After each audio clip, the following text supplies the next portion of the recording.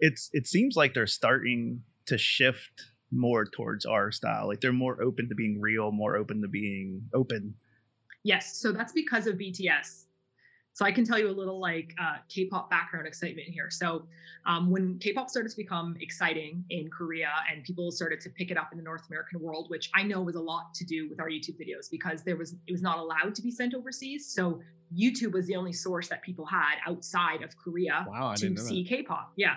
So it was kind of like we're talking about these bands, reviewing these bands, showing little clips, and people are like, oh my God, that's so cool. Or that's the band that I like. So that's kind of how it started to pick up the steam.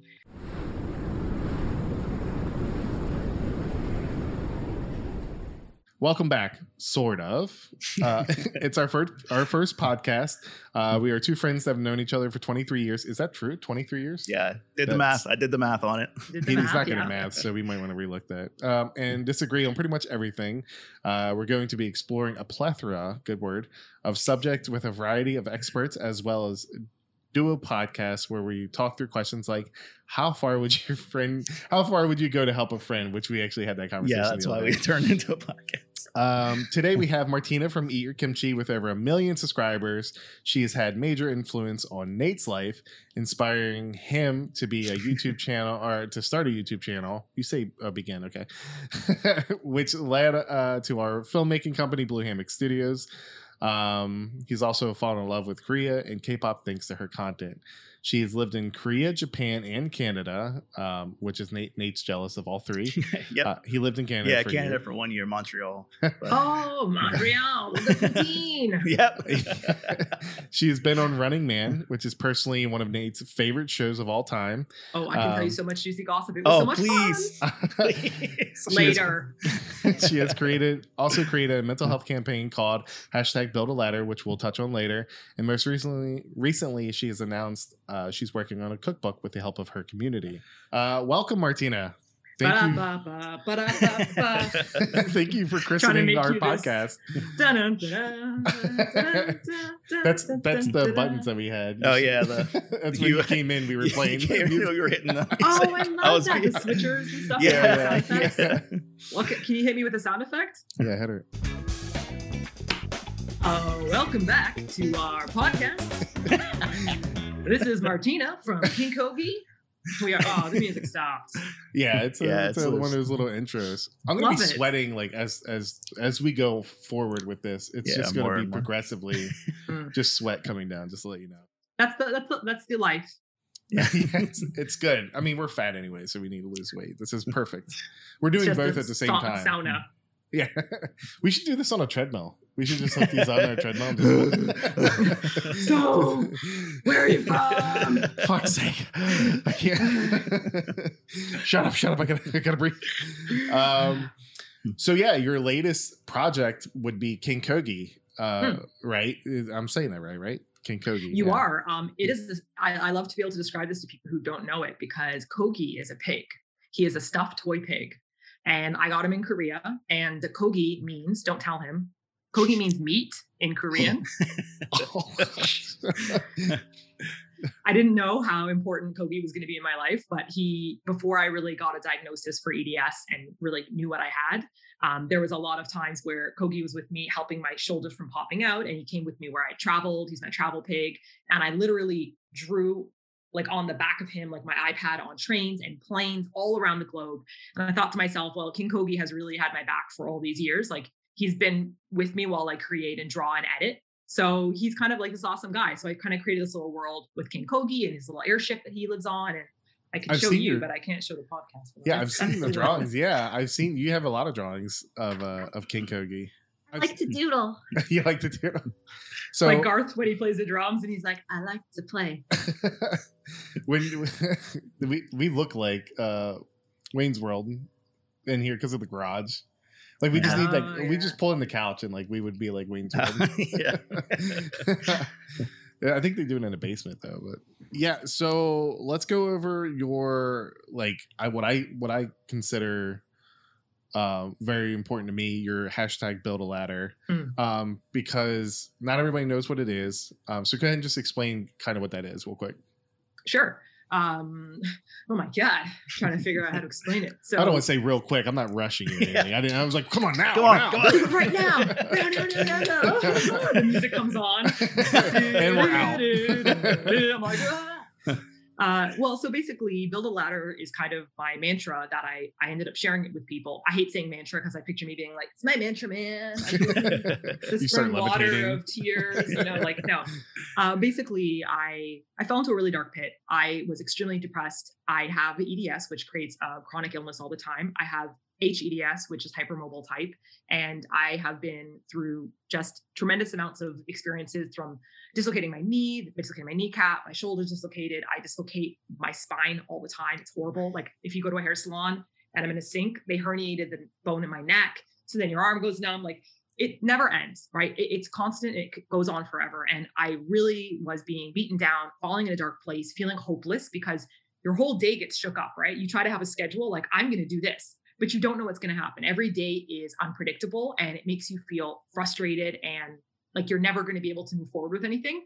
So then I thought, okay, well, I need to get out of this pit and I need to be more appreciative and turn my spotlight that's like in my brain outwards and see the world. And so there's lots of different ways you can say that. You can say being great gratitude or appreciate what's around you or look at the little things in life.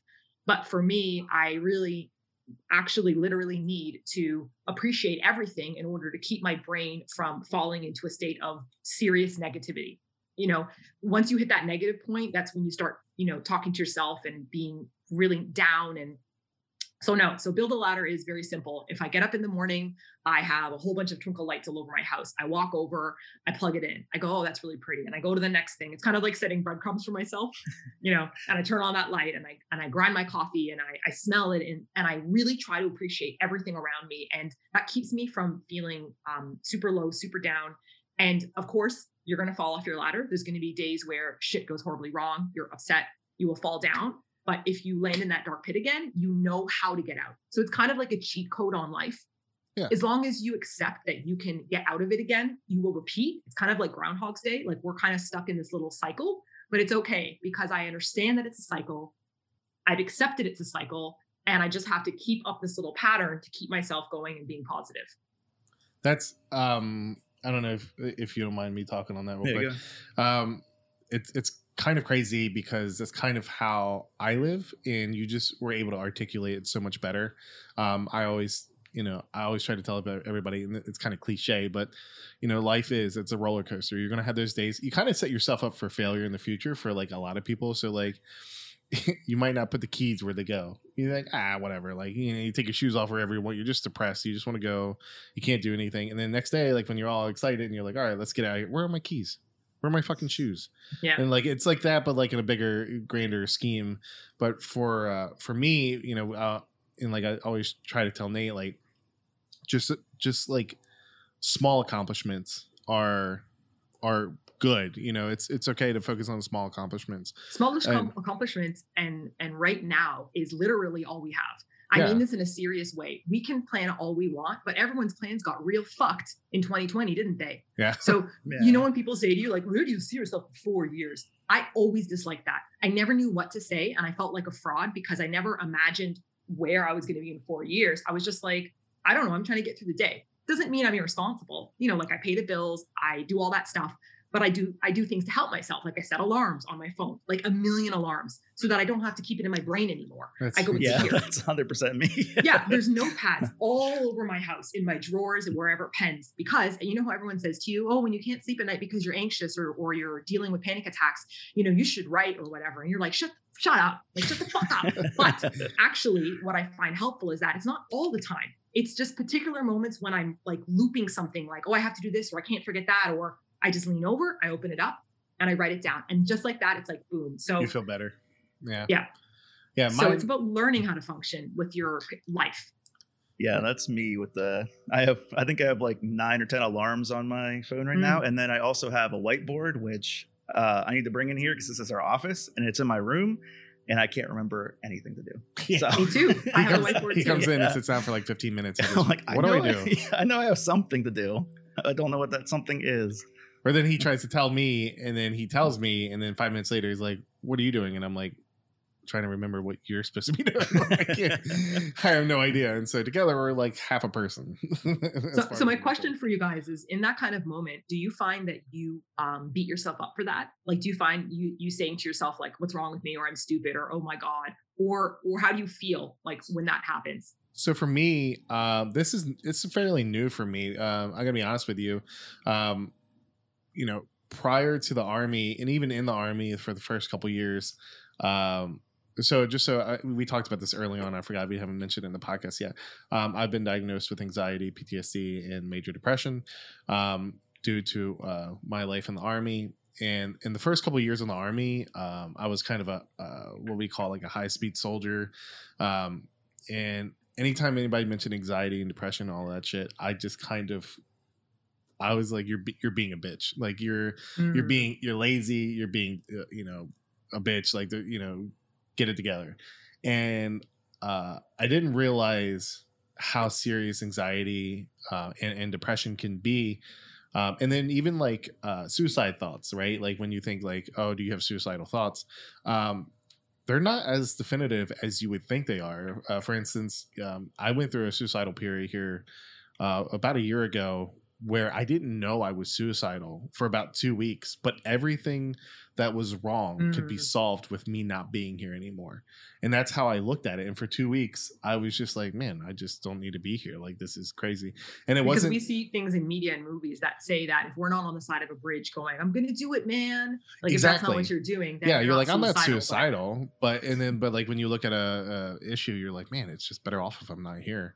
And that's how I was like looking at these problems. And after about 2 weeks, I came up for air and was like, holy shit, like I've been thinking about nothing but like killing myself for the last 2 weeks and had no idea. So this is all relatively new to me in the last couple of years.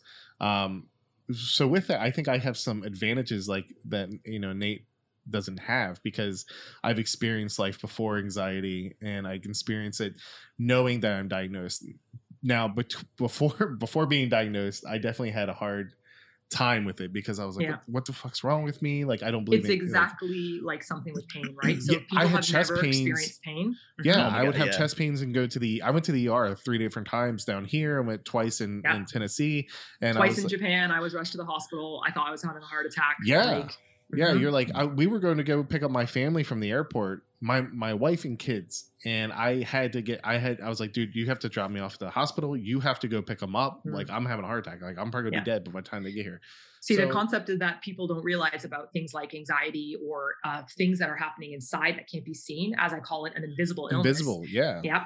The problem with that is that it's not there until it's there, right? So because Nate has been dealing with this for so long, and I've been dealing with my version of it for so long, we don't know the difference. So we may not reach out for help because we think we are the norm. So I didn't know that being in pain 24/7 was not normal. How would I know that? Yeah. When I was like 10 and 9 and 8 and 7, I couldn't sleep. I was in pain. My jaw was falling out. I was losing my shoulders out of socket. I was like, this really hurts, but I mean, I guess it's normal. And so you didn't realize it until later. But for you, you didn't have any of it until you had it. So now you're going, oh, wow, this is what it's like. So that's why. And I don't look down on you for that attitude that before about being like, suck it up, this and that. Because when you have everything, right, you're like, this is not that difficult.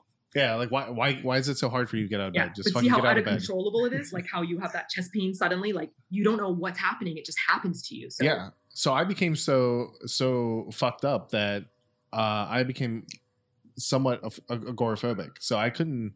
I had a panic attack basically for 10 days straight. Like couldn't get out of bed. Anytime I got out of bed, my heart would race, my chest would hurt, and when I finally accepted my diagnosis or whatever, life began to change for me. But in that, after that 10-day period, I couldn't leave the house.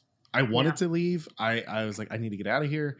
And I would visualize the door and just couldn't get out. I couldn't get out the door. And then finally, when I couldn't leave the town. And then I couldn't get on the highway. And then finally when I could, so it was like baby steps back to norm. Yeah. And so like, I'm lucky because I was able to, I only had a small transition period where I was like, what the fuck's wrong with me? You guys have went, most of your childhood, trying to figure out what's wrong with me. And it's frustrating. I can understand it completely now. Like when you don't want to get out of bed, you just can't you can't do something. There are no fucks to be given. And the other part that people don't realize is that it's not a choice at the time, because it's our chemicals in our brain. So neurochemicals and all that stuff going on really does affect you. So, you know, actually I was going to say to Nate that like one of my closest friends growing up was bipolar and he didn't know. And so I remember him bawling his eyes out, being like, I don't know what's wrong with me. Like I like my life, but I hate my life. Like he has these days where he just thinks that it's awful and rotten. He tried to kill himself twice.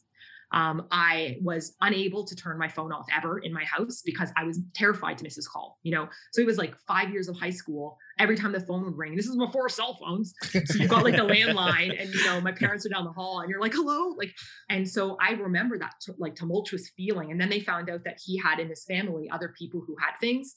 And then he tried out medication and then his chemicals returned to normal. So suddenly when you wake up in the morning, you have the fully loaded chemical and you go, okay, I'm going to get up.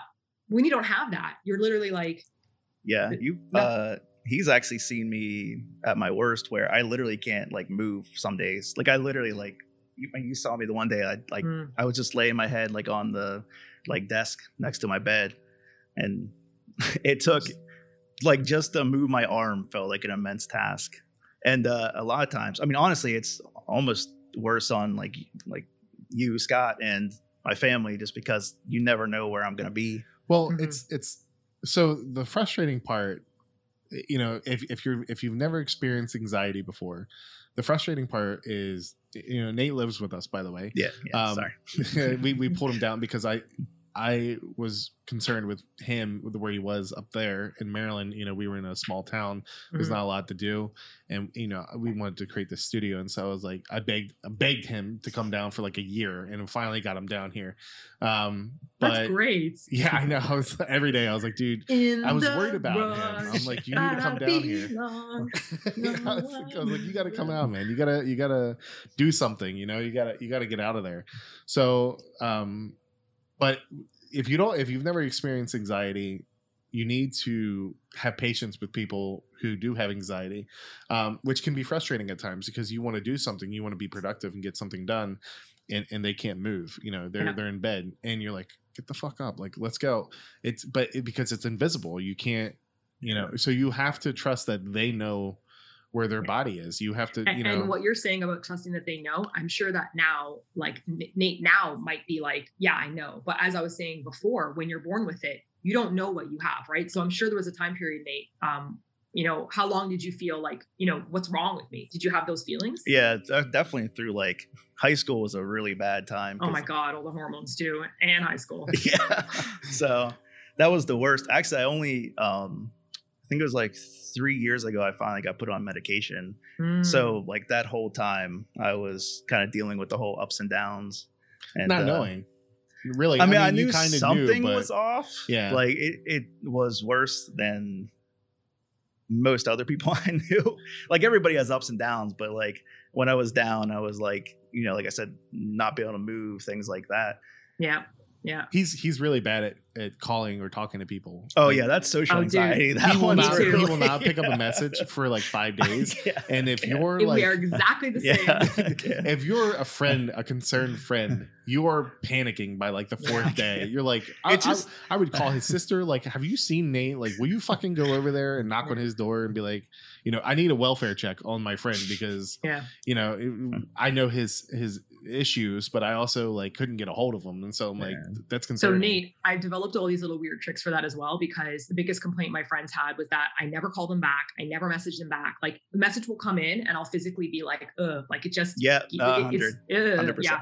The idea of having to like type it up and think about what I'm gonna say, and like there's this feeling. It's not all the time, but it happens. So what I do is I'm an emoji GIF queen. If you say GIF or GIF, we should find that out now. GIF. Yeah, GIF. Thank you. We're not barbarians here. Yeah, I mean, come on. Not swine.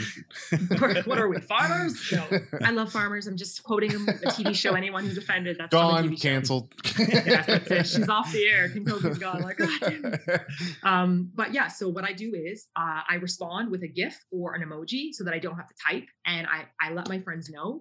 GIFs and emojis with no texting means that I'm having a rough day and I need you to send me like memes or whatever to keep me going, but I just can't respond. So if my friend messages me and I just put like I just send like an emoji that's kind of like, or like what, I know that I've communicated, so they feel safe. So I don't feel that nagging guilt that I didn't respond to them, but they also know that something's up. So I find that there's these little tiny tricks that help me get through these moments. I'll definitely have to try that because you're about 80% gifts already. Me too. I'm looking through these texts, and like I would send him something, and he comes back with a gift, like almost everything. So I had back surgery about 2 years ago, I think it was, and then knee surgery, ACL replacement a year ago, and I know you talked about like you basically have constant, physical pain. That is, I've found one of my worst triggers for depression. Do you have anything that you do to like? He help feels yourself frustrated. With that? Yeah, he feels frustrated when he's done so much work and then gets hurt. Yeah. Well, dude, I mean, I am completely on the same page with you on that. I have not stopped physiotherapy for 8 years now. I went to physiotherapy once a week, every single week when I was in Japan for 5 years. There's always something wrong with me. I've torn something. I tore my ligament over here when I was I literally tore, like, what was I? Nothing. Dislocated thumbs, backwards. My ribs come out all the time, so I can't breathe. They pop out near the back. We have like ribs that move. I'm like, how does a rib dislocate? Yeah, it does. So it is very frustrating, but I do find that, I have to accept that everyone has a different kind of life. So, there are some people who have incredibly awesome bodies and they're super fit and they become Olympians. And no matter how hard I try, right, I can be like, I want to be an Olympian. No, I can't. Like, I cannot, right? So I say to myself, curdling. Hopefully, as a Canadian. Yeah, like shove a vacuum down, like a Roomba, yeah. A vacuum? My God. Whatever those discs are called. Whatever those discs are called. Are they called like a stone? Stone, that's what they are, yeah. They look like Roombas. That was a good one, Martina. I was like, quickly handed up my page. It's Canadian stone, power, like, come to me. Googling immediately. But what I'm saying is that I say to myself, okay, well, what are the qualities I have? What can I do, right? What can I do? Because if I focus on things like, oh my God, I have to go to physiotherapy again, I have to do this kind of thing again, it does feel frustrating and never ending. But I say, well, what am I doing right now? I'm doing something for myself, aren't I? I am taking care of myself. So the other choice is, don't go to physiotherapy and let your ACL not heal properly and have more and more pain. So I say, no, that would be hurting myself. That would be me being an asshole. But I say that to my friend. So I kind of remind myself this and I say, I'm doing something good for me. And what are the things that I can do with my life? So I'm sure there are things, Nate, that you like to do, that you enjoy doing, like a hobby or a job or something you like. And that is the kind of place that we need to stay in mentally, instead of being like, this sucks that I have to do this extra thing. I go, no, it's self-care, it's necessary, and it's going to make me better. And it will happen again, maybe not for you, but I know it'll happen again. And I go, that's okay. It's going to happen. And sometimes you fucking throw a pity party. Yeah. And Nate might know this, but I have a pity party rule. Basically, first of all, I should explain, in 7 days of the week, I have a cycle that I go through that I am aware of. 2 days are shit. I don't know which ones are going to be shit, but 2 days are going to be so shit. One day is going to be like an injury day. That's shit. And then the next day I'll have to recover. So I don't know when that's coming. Like, you don't know when it's going to happen. And then there's going to be a day where all my chemicals are drained from pushing through and being like positive and getting through it. And then I'll wake up one day and I'll be like, exactly can't move, like lying in bed. I'm like, I fucking hate my life. I hate my body. This sucks. Why me? I go through everything. And then you're describing me. Well, I mean, it's real because we don't have the chemical. There's no dopamine. There's no serotonin. Like, it's literally like running a car on empty and going, why aren't you driving? And it's like, I don't have an infecting gas. Like, right? So you basically have to push your car. Like, you're the car and you need to push it. And I say to myself, okay, if I don't have to push myself today, like if I don't have something due or something that I can't cancel, then today's my fucking pity party day. I wear pajamas. I don't shower. I go like, I wear fuzzy pink slippers. I put on like a pig hat. I have this hat that's like a pig that I got from Disneyland in Japan. It's ridiculous. I put it on. It's so stupid. Every time I look in the mirror, I'm like, I watch a funny movie. I fucking smoke weed because I'm in Canada now. Like, whatever, right? I drink a beer. I just say, this day sucks. I hate it. I build paper cups. I destroy them like a city. Like, I'm just like, but you get one day. That's the rule. You get one fucking day. It's not, you can't extend it and like do it the next day. So you get it all out in one day and you allow yourself to mourn and be sad and to grieve and go, this sucks. I hate it. I miss this person, or I miss this thing, or I'm sad about that. And then the next day you wake up, you're not going to necessarily feel 100%, but you go, okay, I had that day, right? It's not a festival. it's a 1-day pity party permit. Now I have to start rebuilding my ladder. And that will be tasks, things that I look at that I believe are important. And I go, this day was great. Look at all the stuff I did. And that everything comes back, chemicals come back. That's what you got to do. Yeah. I need the limit to a day. Yeah. He spirals out of control. Yeah. Yeah, for sure. I've spiraled. Yeah. We're like planes and he's going down and I'm taking my wingtip, like, get up, pull up. I'm like trying to knock him out of it. I'm like, come on. Yeah, I'm like, no. I'm like, you're going to hit the ground. Come on. Yeah. It's not easy. Speaking of the pity party days, could you go a little bit into Running Man? Because I'm hyper curious, and Running Man is definitely one of my shows I watch when I'm pity partying. Let's get out of negative. Yeah. Explain what Running Man is for everybody. Yeah. Basically, it's a variety show in Korea, and they go around doing various games. I don't know, removing name tags. They kind of have tasks. Like they have tasks. Yeah, they have teams, right? They have teams, or they. Yeah, they normally split into teams, 2 or 3. Then they have guest stars, like different K-pop Korean, stars or K-pop Korean actors, comedians. And you were on that, right, Martina?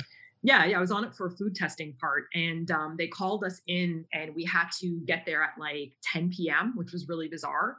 And we sat inside of this like palace building. The one that they were filming was inside of this like weird looking Korean, like not a real palace, but it looked like that. And they get you all mic'd up and all ready, and they're like, okay, we should be filming in like 30 minutes or so. That was a lie. It was a 4-hour wait. But we got to sit there, and I'd be sitting there while like, a famous Korean dude would go running past me being chased by cameramen, because it's kind of like a freestyle thing, right? Yeah. It's a competition. So like maybe he's trying to solve a clue and he's trying to do this. And so I'm like, oh, there's like this guy runs by. I'm like, oh, it's even ho, or like it's crazy. And so you're just sitting there watching them run. And then they had a cooking competition. And so the teams cooked against each other. And at the time, one of the guys was like the hottest K-pop Korean drama celeb. I forget his name now, but he had like the bowl haircut. That did not narrow. I am not as good with the actors, to be honest with you. Yeah. Well, anyways, I know he was big at the time, and the two of them, the teams were competing, and then they fed us the food. Like we had a panel, and so it was me, it was Simon, and then it was my friend who runs a Korean food blog, and then one more person who's a Korean food blogger. And so we ate it, and then we would comment on what it tasted like. And it was like basically icy cold because it takes them so long to get all the shots. That's awesome. Like I always wanted to talk to like a food judge, like on my wife watches like every baking show there is. Oh, me too. I love it. And she watches Korean dramas, and you watch. I don't really watch Korean dramas much. It's mostly variety shows. And you watch this Did variety you ever shows. watch Star King? I was on Star King as well, which is is that? I can't think of it. Oh my gosh. No, you can't think of it because there's no word for it. It's like, what is it? It's like, the stage opens up and they're like, this dude can juggle orange cats, and you're like, what? Like it's all these bizarre talents, and then there's like a K-pop this was FX at the time in Super Junior. So Super Junior and FX were there, and they were taking part with what we were doing. So Simon and I learned like a little dance number and did like a 21 thing, which is a band up I loved. 21. And I had my hair up like, Oh yeah, they still do that too. They like I forget who it was. It was G Idol recently did a thing of that. They brought it back. Yeah. It's crazy because the show looks so good on television, but actually in real life it's basically like a really janky set, and so you have to like side on these little things to get to the backstage, and the doors open, but it's really like two dudes being like it looks like, Yeah, it's crazy to see behind the scenes stuff. Like you kind of like intentionally forget whenever you're like watching something on TV or something, but like then you see a real picture of the stage and you're like, what in crap? It's the power of television and editing, right? Yeah. When you were a judge for that, did you have a predetermined winner, or was it No, we didn't even know what we were going to eat because I think, they were really cooking it. It wasn't like a joke. Like they actually did all the cooking. There was about 8,000 cameramen and little tiny GoPros, and then they brought the food over and we tasted it. And like, honestly, some of it was good. And some of it was like, this is tough as fuck. And they were just like, oh, of course I didn't say fuck, but like, How'd they contact you through that? They just like hit you up on email or something? They contacted our friend who was the food blogger, and then they needed to get 2 more people who were in the food world. And so he's like, oh my God, you guys are in the food world. Come to this event. And I'm like, all right. And so why not? Why not? Yeah. Had you known about Running Man before that? I knew about it a bit, but I was literally working nonstop in order to get like the studio going. The first couple of years in Korea, I was teaching, and so I'm actually a high school teacher. That's my degree, which now sits in a corner and that rots slowly. But yeah, so I did a double major in English and philosophy in University of Toronto, and then I did a minor in world religions. Then I had to get my BEd. So in Canada, you have to then go to another university. So I did 6 years of school to get this degree. And then I was like, goodbye. Now I'm going to be a YouTuber. But yeah, so basically the point was I taught for 3 years. And in that time period, that's how I got to know K-pop, because my students will eventually not really interact with you if you're just trying to be a foreigner all the time, because 2 weeks in, they're like, cool, cool, cool. And then they're like, whatever, this is class. Yeah. So I basically tried to get to know them as I would anyone. So I'd be like, oh, what's your favorite bands? And they'd be like, Super Junior. I'm like, who the fuck? So I'd have to look down and I'd look it up. And I'm like, there's like 13 people in this band. Like, yeah, that's always in my mind. And then we started doing these K-pop reviews, which it wasn't for anybody. It was for my students, because my students, I was reviewing it in English, right? So I would make a review of the song that came out, like FX's, whatever, this Pink Balloon song. And I would dance, and like Simon and I would make, characters, and I made scripts and stuff. And then my students would watch it at the end of class. So that's how I got into like the K-pop stuff, right? That's kind of like what started your channel growing, isn't it? Or am I wrong on that? Actually, it does seem like that from the outside, right? But from the inside, I was starting all these little welcome wagons for all the new people moving. So every time people would move to Bucheon, they were really lonely. It was very isolating. So I would set up these events on Facebook, and we would meet up in person. So I started to create this little like community of people. And there's about 9 of them now that I'm still closely in touch with. It's wonderful. But and so the community just got bigger and bigger, and then they would send the videos that I made. I would make like private videos about, like how to use your rice cooker, how to read the Korean, and I would do that to help them out. And then I did these presentations for the teaching council that's there. It's called GAPIC. And I would explain to the people how to teach, because a lot of them weren't actually teachers. So they didn't know how to teach their students. So there was a lot of like interacting with the foreign community. And then that's how the videos started to spread to their friends and stuff. And then the K-pop stuff kind of got picked up along with it. So that's awesome. It's a fluke. How did you like, do you plan on ever going back to teaching, or how did you like doing that? I loved teaching. It was a big passion of mine, because both my parents were high school teachers. So I was in the teaching mindset my whole life. And even though I feel sad to not be directly interacting with my students again, high school is my jam. I'm not into like middle school, junior, snotty kids. I can't handle it. But like, I love high school kids are at that stage where their brains are changing, and they have a lot of questions, and they have all that attitude. Yeah. And you're like, listen up, let me tell you a few things. Like, it's back you can be day. A role model. Yeah. I walked uphill both ways. I had no cell phone. We couldn't Google shit. We'd say, what's that guy's name? And I'd go, I don't know. And that's it. We never found out. You never. There's still conversations to this day. Yeah. Who was that? Yeah.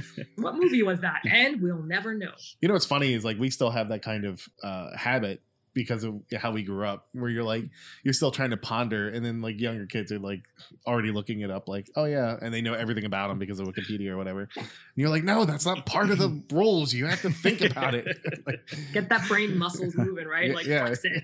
Who was he? It's funny just because when I got out, I decided to use my GI Bill as a teacher, and so I went for secondary education, and I was all about it. I always wanted to be a teacher. I was all about it. And then Did you have a teachable, like a history or math or English or gym or what? I'm really good at math. Like, I was going to have a lot of fun with math or history, because I, coming out of the military, like, I don't know why, but like, it's almost like tattooed into you or something that you like just have to become a history buff once you're in the army. It just, you just become like, infatuated with like World War II for some reason. So I didn't really have a set one yet, but I knew like I wanted to do it. And then I audited classes, and that was pretty much the end of that. Because you saw the reality. Yeah, you see the reality, and like they made me do a couple classes that were inclusive with special needs, and then a couple classes that were exclusive with special needs. And I found that I'm not a very patient man, and that I couldn't do it. I just couldn't be yelled at the entire time, or and keep a calm demeanor. And then on top of that, like the teachers that I was shadowed with, which you would think you would get like some of the best teachers. You know, you would think you get your like top 8 teachers to get your students like, or to get future teachers motivated. You know, like, oh yeah, these are the people I want to be like. The people I was around were like bad mouthing their kids. Like Same with me. They made me go like on lunch with them, and then they just like badmouth the kids the whole time, and I was like, or they badmouth other teachers, and I'm like, you know, like I'm here, right? Like, I had the exact. I can totally relate. I had the exact same experience. The teacher, first of all, I had to teach 2 different complicated classes. This is in Canada, by the way. So because you're a newbie teacher, you start at the bottom, right? So I taught the below college level classes, which I hope they stopped calling that now. It's like, you have no hope of getting into university or college. You're down here. So all the kids are already like, this sucks.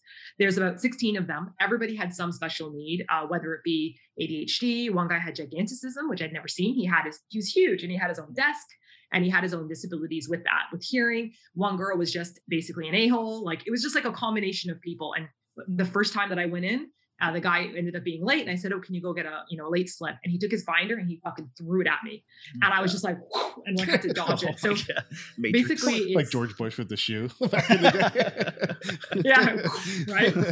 Yeah. So basically, it you think that on the outside that teaching is about teaching, right? Like that's a university and college where you're like, listen to my words, just shut up and listen. But when you're a teacher, it's actually much more about managing people and personalities. And I was prepared for that because my parents were such awesome high school teachers. And my dad and mom, they never badmouthed their kids. They never talked about other teachers. They were like solid, awesome, fun teachers. I went to the same high school as them. So, like, you're going to get beat up if your teachers are awful, but like they were so funny. And my dad was like so popular amongst everybody. He talked about history and told stories. So he walked around and really explained what was going on. And then this is how World War I started. And everyone's like, whoa, like he almost made it like a reality show drama, but that's reality. We people lived that, right? Yeah. Yeah. So I really had people to look up to about how they dealt with kids. I came with them to school since I was a baby, like, every PA day or every broken bone or every dislocated shoulder, I would go to the hospital, then I would go to their classroom and sit in the back. So I think I had a chance to observe them from a very young age. And yeah. That's an amazing gift, because like I went and did those audits and I was like, transfer please. I'm going to transfer out of this. Yeah. I feel like I'm still teaching in a way though. I may not be teaching something that's from a curriculum, but I really enjoy, I like being funny. I mean, I think I'm just goofy, so I can't help it. I'm just kind of like, what am I going to, I always have faces and stuff. Like, it's just the way I am. And it's good for communication, right? Yeah. So I was about to say that probably, I mean, like, it's kind of, you've been tailored to do, like, to be a YouTube content creator because you have that teaching degree, like you're used to talking in front of people and how to break down things and how to articulate things, so people understand it. So like you're kind of this weird, like you just like molded to be a content creator. I was born into it. Yeah. I was born into it. I literally love Bane because I tell people that when they're like, oh, I hurt myself, I'll be like, I just do the Bane quote right away. That's him with anxiety because, it's a late stage for me. So he's like, you just experienced the darkness. I have a question for you guys. Do you guys ever use humor about your conditions to cope? Oh, 100%. Yeah. We make jokes about pretty much everything. So. I literally will refer to myself as a disabled veteran anytime I don't get my way. Yeah. I'm like, oh, you're going to do that to a disabled veteran? Like, you're an idiot. Yeah. Shut up. Yeah. I wanted to show you guys something on my phone. So this might be something that can help you out as well for building a ladder. I keep a folder on my phone called Funny Shit, and I just put all my memes in there. And all my memes are basically ones that are either funny or like a little bit on the dark side. So like, this is my meme folder. Oh yeah. I save them off of Reddit or whatever. And like, I'll show you, some examples of, the stuff that I think is funny. If you guys can read this. Let's see. A busy and active me. Oh, yeah. Right. So these kind of things, like these kind of sarcastic things, like I have a lot of them, like me tries to eat the same as everyone else, so I'm not a burden. My chronic illness, I'll kill you. you know, like. I love that. So I find that keeping that accessible, like basically, because we know now, like you have to think of it like you guys have a power now. Okay. So, you know, when you watch a superhero movie and they're like, I'm not this person. And you're like, dude, you're obviously this person. Like there's things shooting out of your hand. And they're like, no, why me? And you're like, shut up. I want to have a normal life. I want to be like everyone else. Right. And so we have to watch them go to that stage where they don't accept it. They grow and they don't accept it. Then they grow, then they're in their power. So you have to see this as, this is who I am. And I have to take control of this now because it's no longer the fucking boss of me. Okay. So what I do is I pre-plan on days when I feel happy. So on the days that I feel happy, I go, part of my day is, making a folder that says for a laugh. It's writing a list on the fridge of things that I like to eat because I don't eat when I'm depressed. So I often just don't eat. Or I do the opposite effect. Yeah. I do the same. I binge eat.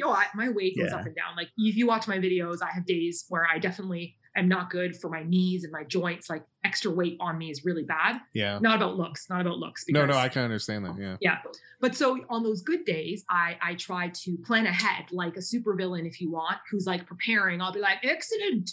Later on this week when I'm depressed, I've already ordered edibles or whatever. Like I try to do that on my good days. And then when the bad days come and you have no energy and you don't have anything to do and you're just like, I hate my fucking life. You've prepared, you've already like time traveled for yourself. And you can do that every week. This is actually an amazing perspective because for me, when you're having a good day, like we fuck ourselves over because like a good day for me would be like, yeah, let's invite my parents over. Like let's have a social gathering or something like that. And then like your bad day and you're like, you fucking idiot. Why would you ever think that you would want to see anyone? Why you're not social? Like stop.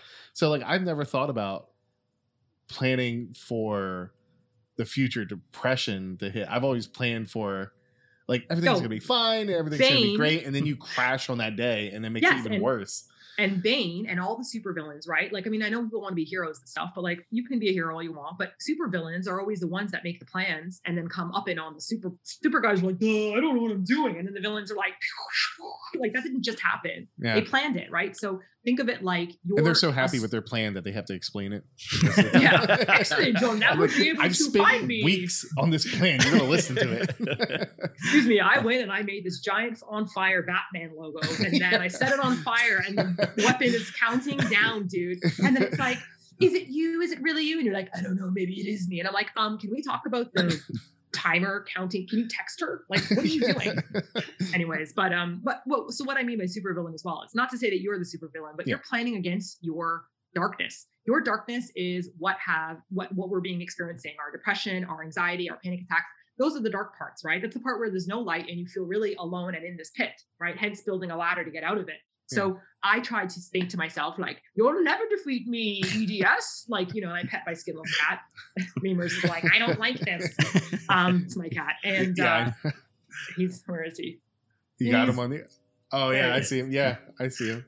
Yeah. And that's also, by the way, why I have Wolverine. Because I love the comics, the physical comics. And some of the movies and some of the movies that just don't even make sense for Wolverine. So I don't want to talk about those. But even with Wolverine, right? Like we see him as like this guy who, he can fight and he's so cool and he heals. But actually, what does Wolverine do on his off time? He sits at a bar. He often drinks. He tends to be alone, right? He wants to watch sports or he'll go out in the woods and he'll go for a walk because he's in pain all the time. When Wolverine gets stabbed and he's like, and heals up, he feels that every time, right? Yeah. And every time he has to launch his claws tear through his skin. So when he chooses to defend somebody or help them, he is hurting himself to help these people, right? Yeah. And then later on, he's like, well, Cyclops is a huge douchebag who really doesn't do that much and is always just like, Gene, and he's so active and he doesn't understand why Wolverine is so moody. Yeah. It's because you don't understand Cyclops. You just shoot things out of your eyes with no pain. Like that's funny enough, his name was Scott, right? Yeah. So that's pre-anxiety me. Like, what are you doing, asshole? Why are you so much in pain? Nathan, you can be Nathan Fillion from, I guess his name's not Nathan in Firefly, but what's a Nathan superhero? This is Nathaniel. He's Green Lantern. He does the voice for. This is Nathaniel. And he doesn't like being called Nathan, so I call him Nathan every day. I call him when I was in high school, I had to do a project to create like a digital animation in my final like year. And I made this guy that walks into a door and he's got this cool hat on. And he's got these cool striped pants and his name was Nathan. And I called him Nate Man. So it was just Nate Man. So Nate Man would probably work for you. Like, what? You don't why don't you like Nathan? Nate Man. Yeah, I don't know why I don't like it. When I was young, there was two Nathaniels, and we were fighting over Nathan and Nathaniel, and I really didn't want Nathan. But he just hates it. So I'm like, hey, what's up, Nathan? I have a question. As far as like the up and down days go in content, do you backlog it or do you just kind of push through on it? Like if you have a filming day, do you just wait or? It depends on what I'm trying to do. So on a day where I am not going to be on camera and happy, then what's the point of me pushing through? Yeah. I did years of this mistake. Years of me being like, I'm going to set up, I'm going to film. And then while I'm filming, like maybe Martina's Midnight Munchies, which is like a cooking program that I did, I would be really down and not myself. And so then I beat myself up for failing. I'd be like, why did I do this? I'm a failure. I can't push through. So instead, I try to think about all the different superpowers I have and when I can use them. So for example, drawing requires me to be creative or to not think about things, like to zone out, right? So drawing is good for a day when I don't want to be social and talk. Like I can just sit there and I can maybe watch a TV show that I already know, or I can listen to music with headphones on. I find closed headphones with sound canceling immediately helps me to focus on things. I don't know what it is. Like if I have a speaker and I'm here, it's like I'm distracted. But if I wear headphones, it's like I'm in the zone. It kind of blocks out I don't know. The same with knowing the show. That's so funny. Like not having anything on is a distraction in itself, but having something on that you haven't watched before is a distraction. So like The Office comes back on. Like here goes the 30th time of rewatching The Office for me. Exactly. It's a comfort show is what I call it. So like, absolutely. I don't know how this happened, but I love Pride and Prejudice specifically. That's it. Like I'm not like a huge Jane Austen fan, but something about Pride and Prejudice is the fucking sassiest thing ever. Everyone thinks it's like girly. It's not. Dude, like if I have to break this down for you, this rich dude shows up and he's all like, I don't want to dance with anybody here. And then the girl is like overhearing and he's like, well, no one here is really handsome enough. And she's like, bitch. The next time she sees him, she's all like, what up, you fucking dick? And he's like, how dare you? No one talks to me this way. And then of course they're like, ooh. And so the rest of it is like ridiculous, stupid British tension where they're saying really sassy, hilarious things to each other, but very like undertoned, like, well, I might get up if I want to. And nowadays we're like, that's not very serious. But I kind of think of it back then as being dramatic. So I'm always like, oh shit. You know what I mean? So I've seen every version of it, the BBC version, the TV show version, the movie version, the one with like Laurence Olivier from like whatever. I just put it on and I kind of let it play in the background and it doesn't distract me, you know. I do that with The Office and like Wizard of Oz. Like I can do that with Wizard of Oz. Wizard of Oz, really? That's the original? My mom was super big fan of it and we watched it probably like a dozen times a year, every year growing up. And so when I want to be comforted or like when I don't feel comfortable in my own skin, like I'll put that on and it kind of brings me back home. But yeah, so like you're saying, I try to think about what quality do I need to have in order for this to succeed? So if I need a presence where I'm witty and I can think really fast, then okay, maybe you film your podcast. Maybe you film something that involves you speaking. But if you're having one of those days where it's like nothing comes out right, words are fumbling, you have brain fog, you're kind of like, I try to do something different. And so that's the discovery part where you have to figure out what are the things I need to do on those days. So is it paint a figurine? You know, is it write in a paper book? Is it cook something? Is it zone out and look at a bunch of YouTube videos to learn something? Like I want to learn how to Twitch stream. So I like watch that. Like, so you got to kind of figure out how you function and what matches it. It's like a, connecting game. Did you ever have any difficulties like bureaucracy type of things with Korea or Japan or anything like that with filming? No, Korea. Okay, wait. So Japan, yes. Japan, you have to. Yeah, they seem like they're a little more strict. They're organized. They're more organized. A very good way to say it. But I would say that there's an overly a private and protectiveness that Japan has. So they don't like people feeling uncomfortable. So if you go to a shop and you try to just film right away, they might be like, please don't film because there's other patrons here. So in Japan, you have to blur out people's faces if you put it on Japanese TV. But you don't have to get permits like in LA. Like I heard you go to LA and even if you want to film on the street, they're like, you need a permit. And I'm like, this is my permit. Like, films all over LA. Come get me. And I flew off to Korea. but with Japan, the bureaucracy of filming is more that you have to kind of get to know the store that you're at. And I believe that they want to know that you actually care about the food and you're not just there to like bash it or whatever. Oh, and I've hosted so many YouTubers from overseas that were so awful, like putting their tripod on the table. And I'm like, you cannot do that. And it's like, well, how am I going to get the shot? I'm like, you can't put the, like, yeah, I know, handheld. Like, and they would take their camera and like go over the edge to look at what they're doing. And I'm like, dude, sanitary boundaries. Like, sneeze guard, man, sneeze guard. Yeah. And this is pre-COVID times. Like, now they're like, still. Yeah. So I think that, a lot of the shops that I went to, I tried to be very Genki and excited about being there because I was. And, when I would eat the food, I'd ask questions, and I spent most of my time learning food Japanese. So in Korea, I spoke Korean because I got to know it over time, but it was very slang oriented. But with Japan, it's just like a never ending learning process. Like I will never be like those YouTubers that were born there or lived there, or it's not happening. But I love to fucking eat. And there's so much like Chinese characters on so it's called kanji. So you have to learn a combination of how to read the Japanese one, how to read the Japanese foreign version of that word, and then how to use the Chinese characters. And then I put it in a sentence. So you're like, so that's what I spent my time learning. Yeah. I will pay you $50 right now if we can turn that fan back on. Do you think it's really too loud? I don't think it is, but he's obsessed with sound. So let me test it. Even the cameras are giving up. They're like, it's too fucking hot. Well, I can tell you, Scott, that when I was in Korea, that was my obsession, was it's too fucking hot. We need to put the fan on. But Simon was very sound oriented. So he'd be like, no, we're not putting the fan on. And we'd be like pouring sweat. Yeah, that's exactly what's going on here. And I'm like, dude, like I'm looking at every camera and they're like, dude, it's too fucking much. And I'm like, me too, bro. But this is what he wants. So. Can you crack your garage door a bit to like? No, we unplugged it and we insulated it. But it's just, we're going to get a split unit in here one day and it's going to be magical. And we'll get it right when we're about to move. So that's the plan as usual. Yeah. Yeah. You get everything set the way you want it and then sell it. Question. It's a little bit, I don't know how many people know about it, but the coffee shop that you guys had, what happened with that ever? I don't know if you've ever spoken on that or. I haven't actually. And it wasn't a secret. It was just that I was trying to protect my friend. So we opened up a cafe in Japan. It was called the You Are Here Cafe. I put my fucking heart and soul into it because I love coffee and I was a barista. And I mean, like I designed it.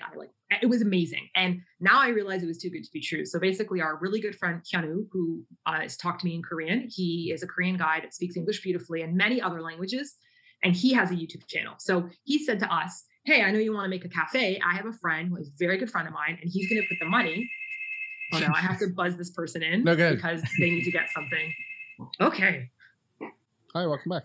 Sorry, guys. After these messages, we'll be right back.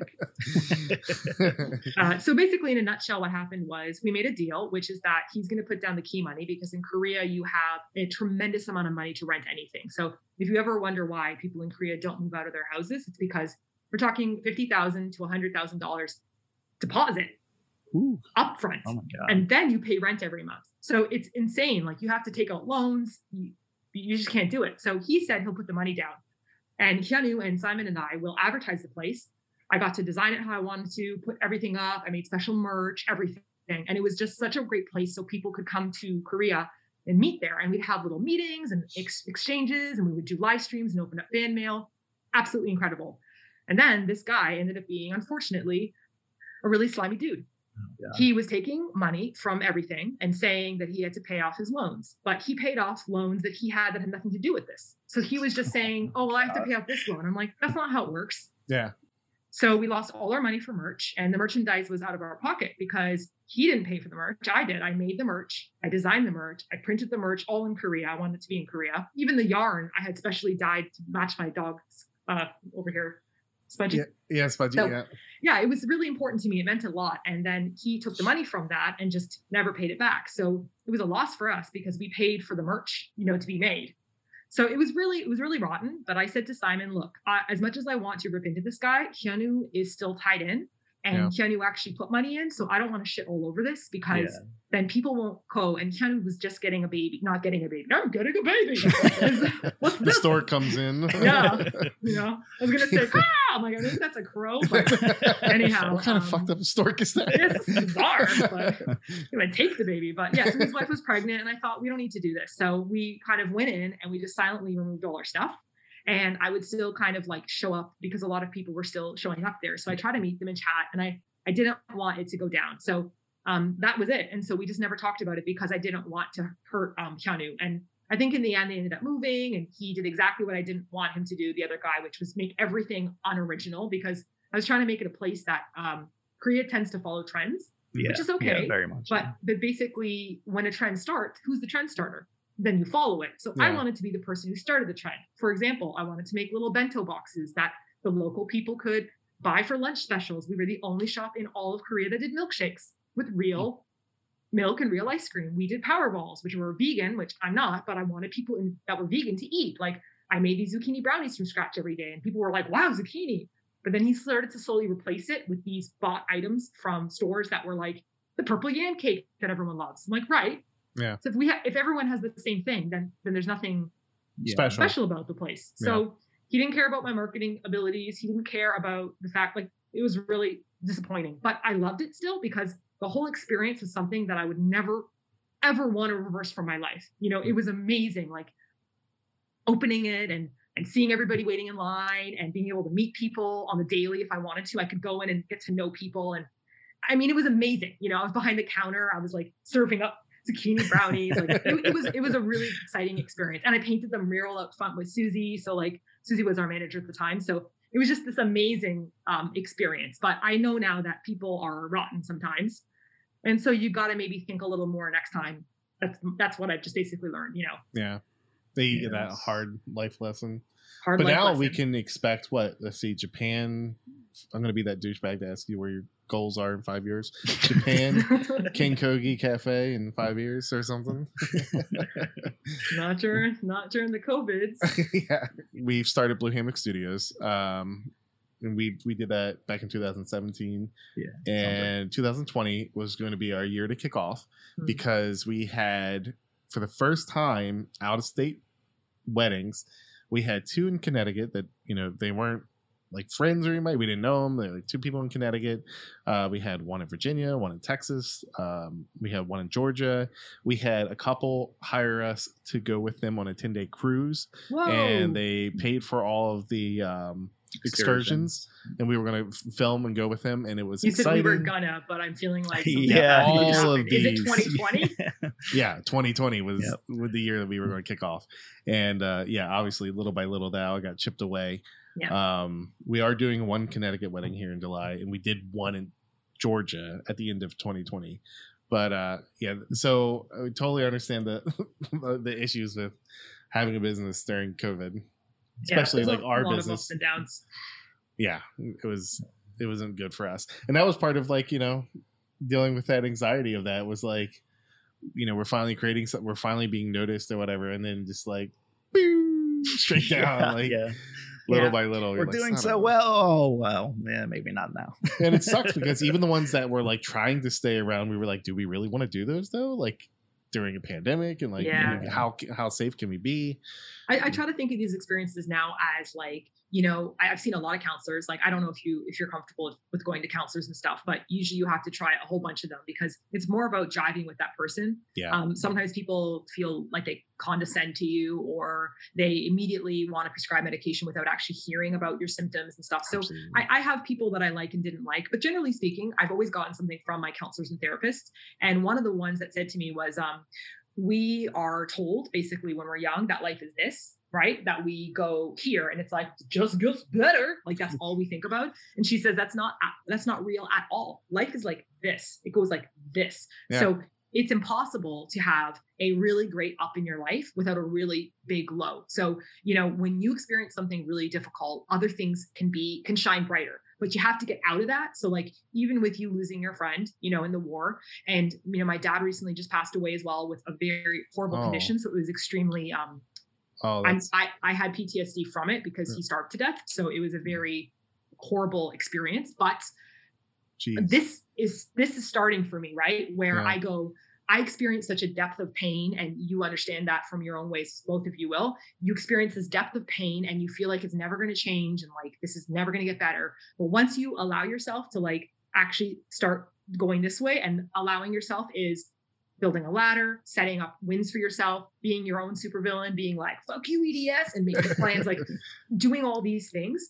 It helps you get to this point. And then you appreciate your friends more, your family more. Like, it's really hard to shake me now. Like after my dad's death, it's like, it is so hard for me to feel the same amount of anxiety I had for everything, right? It changes. Yeah, like when we absolutely. were Your 10-year-old perspective kids, throws you all. Yeah. oh my God, I just realized I have like shoulders like a quarterback.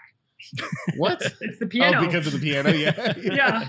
I don't know if you ever watched Strong Bad. You got any plans to I don't know, you might already be on, but you have any plans to join TikTok? No, I don't.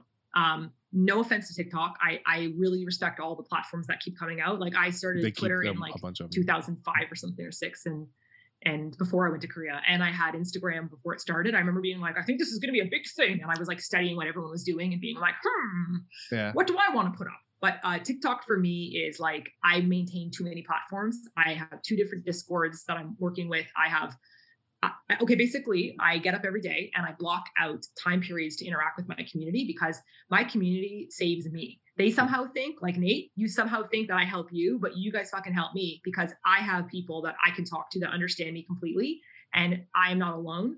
And I know that if I'm having the shittiest of days, I can be like, this is the shittiest of days. And people are like, me fucking too. Like, you know, I think like positive, you can be toxically positive, you know, like people who are just like too positive all the time and not acknowledging that there's ups and downs in life. There's nothing wrong with that. So yeah, every day I get up, I open up my Instagram. I have 2 Instagrams, EatYourKimchi and King Kogi, and I spend about 2 to 3 hours answering people. So I have, my inbox is maxed, right? So when you wake up every day, it's 99 plus. And then there's general and primary. So it's kind of different. I think if you're verified, it has like 3 different different things.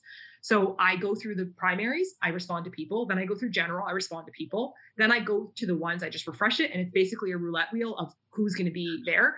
And I kind of look through it and I click on it, and they'll say something like, oh, this really helped me. Or like, do you have a recipe for this? Or what medication are you taking? So I'll just answer them. So I just talk with people and chat with them. And some of those people I'll talk with all the time. And I've become really close friends with lots of these people. Like, and when I meet somebody on the street, like Nate, if we ever see each other, it's like meeting family. It's not like, you might feel weird at first because it's surreal that somebody that you watched, you meet. I had the same feeling when I met a YouTuber like Ryan Higa. I loved him, and he was in an elevator with me, and I was like, you know, I'm like up against the wall. I'm like, what do I do? I didn't say anything. In the end, I was like, you know, but you get over it because you're like, oh, they're just a fucking person. But you meet them and you go, oh my God. And it's like this big hug, and it feels like a reunion, because it's not like, look at me, look what I'm doing. And then there's a wall. Nate has seen me probably go through ups and downs. I've cried. I've been in bed. I've been sad. Like, I don't try to focus on that too much. I have to. Yeah. I'm just not a super fan. Okay? That's okay. That's fine. I'm not. People, don't. You know. Okay, that sounds bad. It's like I'm just not like, you're not my cup of. No, I love you guys. I loved all the videos that I watched. I just haven't watched every video like Nate has. So well, I mean, he's also not as into like Korea and Japan. Yeah. And I would love to. I would go to Japan, but I would be the dude that literally never like studied anything to go to Japan. I just show up one day and be like, oh, what do I do now? Like, yeah, why the fuck not though? Like, you totally don't have to. Like, people feel really afraid that they have to somehow extremely prep before they go to like a country that's foreign. But part of the enjoyment is going there and being like, wow, this is so foreign. Like, no matter how much you prep, like Nate probably knows so much about Korea and Japan, but when you get there, you're going to be like, wow, it's overwhelming. Like, it's so different than what we're used to. And that really shifts you as a person. When you experience a different culture. That. It's like uncomfortably comfortable, as I describe it. Like, just walking around and like seeing the sights and vibing out the people and the town. You were in Korea and Japan? No, I'm actually going to be going Corona dependent. November 4th, I have a flight to Seoul, but I don't know. It's like right on the verge of where it might happen, might not happen. But oh, it's going to happen. One way or the other, one day, no matter what. You're going in, no matter what. But yeah, I love that. Even like that's why I went to Montreal too. For school, I was in between Toronto and Montreal because it's Recording Arts Canada. Do you know that? Oh, okay, no? Cool, yeah. And I was in between, but honestly, one of the main reasons I went to Montreal was because it felt more foreign, more different, and I just want to have my worldview expanded. That just feels good to me. It shifts your perspective on everything. Yeah. There's things about my home country, Canada, that I didn't know that I appreciated. And there's also things about Canada that I didn't know I disliked. I didn't know these things until I went overseas. And at first you're kind of like, you can be very judgy, which I think is natural. And I don't like that people shame people for being judgy, because how else are you supposed to figure things out? You got to fucking judge it. You got to be like, I don't like this. It's weird. The key is don't get stuck in that rut. Don't be like, this is weird. I'm not going to try it. Like, I mean, there was like no bread in our first, like 2008. Korea just didn't make bread. I'm like, what? I mean, I lived on bread. I thought they'd have bread. They just didn't have bread. And like slowly bakeries got really popular and everything was sugary. So you're like trying to make something comforting, basic. Peanut butter and jelly? Nope. The jelly's different. There's no peanut butter. Do you like basil? Do you like dill? Do you like none of it? Every recipe you look up online is like 8 pounds of shredded cheese. Korea's like, we don't import cheese. So it's like this total shift of your perspective about what is breakfast, what is lunch, how do I eat dinner? Should I drink this much? Is it normal? Like, why do they do this? Like, what's the cultural point of this? Like, oh, I see. They can't open up without alcohol. Well, other countries do that too. You know, like I think England's quite like that. They don't really know how to open up without alcohol. But I think Americans and Canadians, we're very different. We are aggressively like outspoken and happy, and we speak what's on our mind, and we like move differently. And you can see that once you go to another country. You can see the constraint that they have, and then it creates a different society. So you kind of got to get in the mindset and go, oh, okay, I see this now. Do I like it or not? Once you get it, right? Yeah. I think you adding Americans in with Canadians there was very sweet of you. No, you guys were cousins though. You know, I know, but like where you're outspoken, like when I was in Canada for a month, and it was very much. I mean, I've been to a lot of different places, and Canada felt a lot like other countries that I've been to, as far as like the social norms and whatnot. Because America's just like, fuck yeah, yeehaw! Like we're so outspoken. An like eagle with like 2 guns. Dude, oh my god, at it's so truckers. bad. You're like, oh my god. But I consider America like kind of like Europe. So you know how Europe is a whole bunch of different countries, but they're called Europe. You guys are the United States, but I think we just say USA, but really it is the United States. There are states that are very different. California and different parts New of York California. and California New York, completely Chicago, different, but yeah, they're Utah, Texas, the South, like you guys have your own little countries, right? And so then everyone's trying to agree on something. And I'm like, how are you all going to agree on it? Like people in the South have a different perspective from their upbringing and from even the heat. Yeah. Heat is different. Like you guys are in Florida, you said? Yeah, right now. We're from Maryland though. So that's Oh. Yeah. Which is funny enough that a lot of people don't even know where Maryland is. And that's Americans. They're like, Maryland? I'm like, if you fucking say that one more time. What? Yeah. And they're like, where's, they're like, what is that? Like next to like Vermont? Or I'm like, I will kill you. Or like, I need to get away from this. In Maryland's such a small state, and not a lot of people. But like, and then if you say Maryland, they're like, oh yeah, Baltimore. So they should know. Oh no, come on. No, I'm really shocked about this because like I know that Americans tend to not learn about, let's say, Canada and stuff. So we're bad with world history, but we're bad with US history as well. I mean, that's why we have what we have. Like that's the disconnect in our political thinking, and I mean even like our religious thinking and everything as far as the country goes, is we're just really bad at learning history. We learn the same thing over and over again. We learn what very, very narrow-minded, like what happened. Well, we're like World War II. Like World War II were the heroes. Yeah. Like my dad always talked about that, how every country will change the perspective of what happened. We're the total heroes of World War II. Never mind everyone else that like held the line for years, and like, you know, we're like, nah, like we came in, we fucked them up, we left. Yeah, and we're the heroes. Yeah, like it's so stupid. Like, and then you go and you have those like world perspective like shifts when you go to different countries and stuff, and you're like, maybe we're not the heroes. Yeah, maybe we're not. Bay of Pigs, you say? What's that? I think that there's definitely things like, you know, I have met a lot of Americans when I'm overseas that don't really know much about outside of America, and that happens, you know. But I also think that Americans are some of the most like open-minded, as in you guys don't necessarily think that because maybe you've got certain states and certain places that are closed-minded, but when you live in Asia, they are beyond quiet. Like it is beyond difficult to ask someone an opinion. Like I'm talking, I had 14 classes. 14 classes were my students for each year, 1 year, and I had 30 to 40 students per class. And I could say to them, pick any animal, and nobody would put their hand up because they're not used to being asked to do something that's thinking, they're used to memorizing. Following and that's the not rules, following the line. following It's the like rules, yeah. a class full of me. I would never ever like raise my hand. I would shrink into the corner. Like, I get that. I would have harassed you as a teacher because I would have been like, I would have been like this. I would have been like, hey, Ben, I'm coming for you. And you'd have been like, no, miss. And I would have shuffled my whole way there. But, you know, I found that by making myself be embarrassed, like by do something embarrassing, it made the other person feel like, well, at least I can't be as embarrassing as that. But they're not thinking that, right?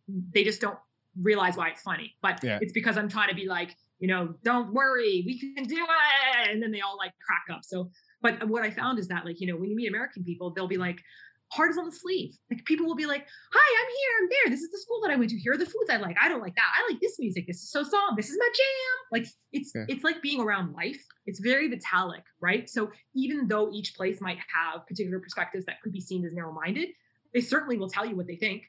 Yeah. Like, this is what I believe in. And you're like, okay, it's not like that in Asia. So you become the person who's that person who's like and then you have to learn how to tone it down or how to bring it up and, like, you know, what situation is it appropriate? So it's interesting. It makes you reflect on you and your home country and all that stuff. I think there's a good balance there that you have to find because, Americans pretty much are like, they wear their Facebook on their sleeves. Like, you can tell you can tell everything that they, just by like the decals on their car. You're like, wow, I know who that is. I know who they voted for. My guns. I don't know if have you like watched any like Korean like Running Man or the was it Show Interview with Jesse? Well, basically, it seems like they're starting to shift more towards our style. Like, they're more open to being real, more open to being open. Yes, so that's because of BTS. So I can tell you a little like K-pop background excitement here. So when K-pop started to become exciting in Korea and people started to pick it up in the North American world, which I know was a lot to do with our YouTube videos because it was not allowed to be sent overseas. So YouTube was the only source that people had outside of Korea to see K-pop. Yeah.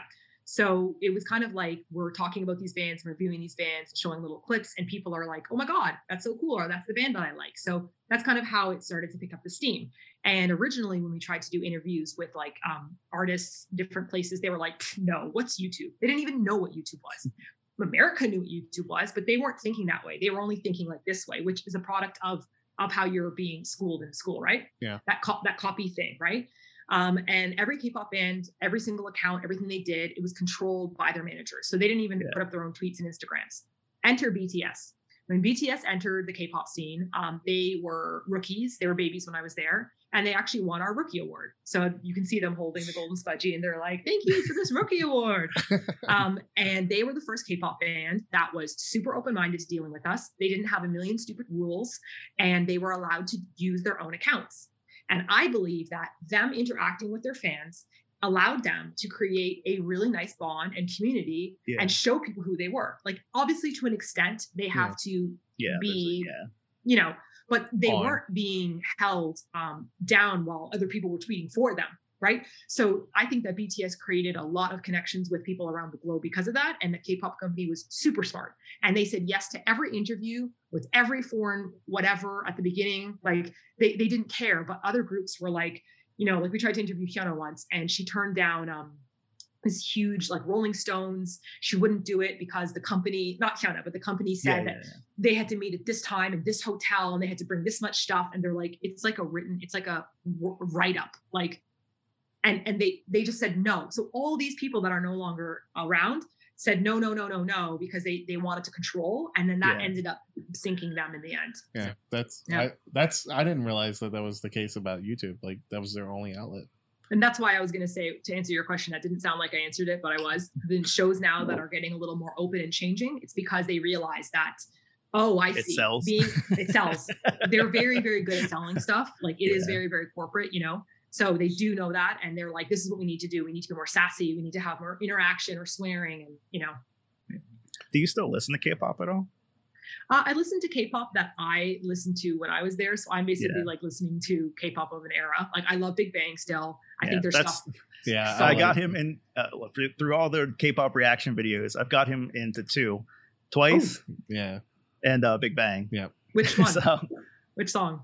You listen to Bang Bang Bang, Bang Bang and Bang's Fantastic a good Baby. one. Fantastic Baby's a good one. Wow, Fantastic Baby. Yeah.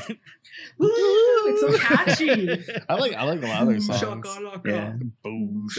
It is very catchy. Like every part of it is so catchy. And then Twice was TT. Yeah, TT, Cheer Up. Cheer Up. Yeah. Ooh, I think that's it.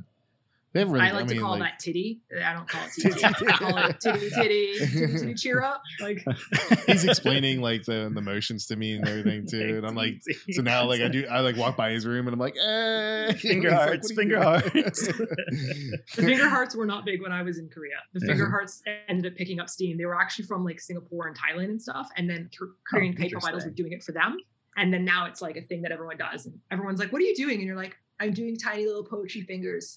It's like, are you doing like Marlon Brando? Like, what do you can I go back to you just being a content creator? Do you want to keep do you feel pressure to keep consistency as far as like putting stuff out? Or 1,000%. Yeah.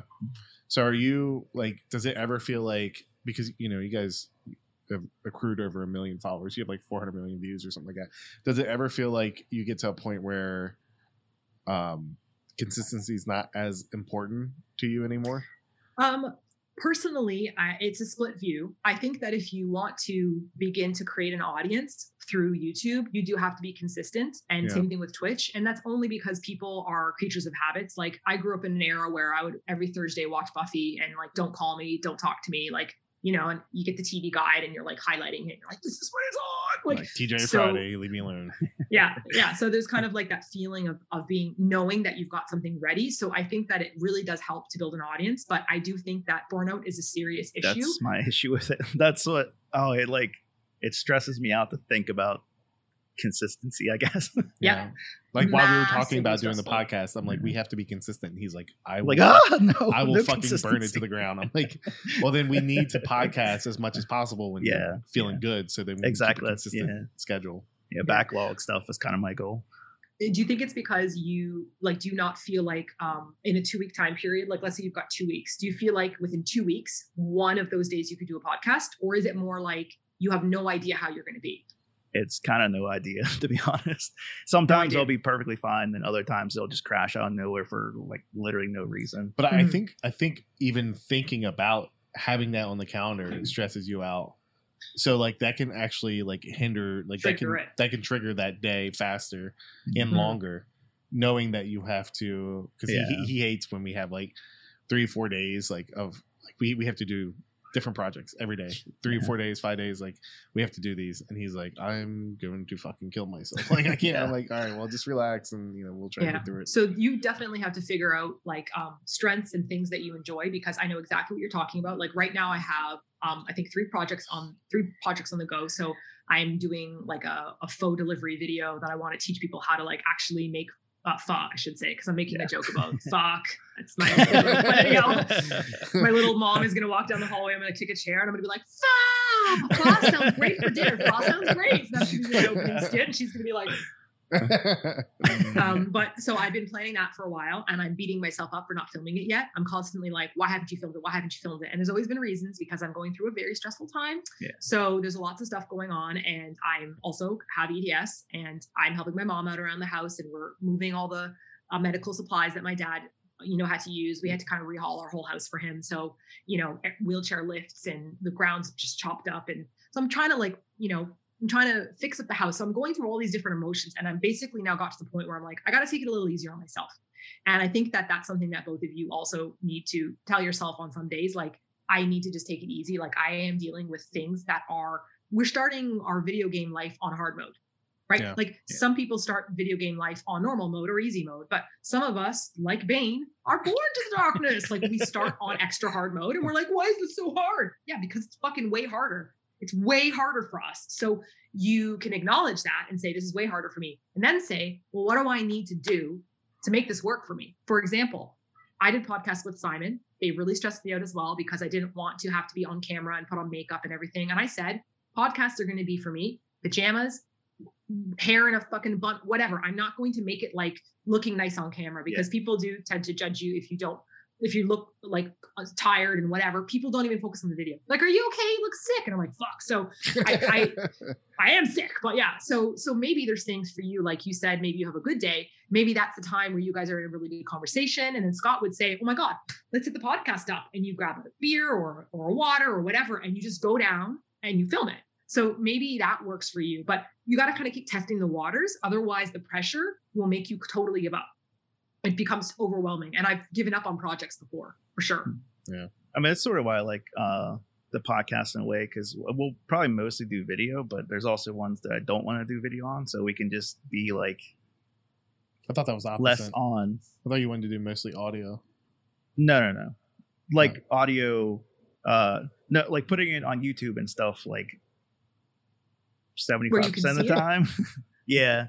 And then, so do you feel uncomfortable with being on camera some days? It's just setting all that up.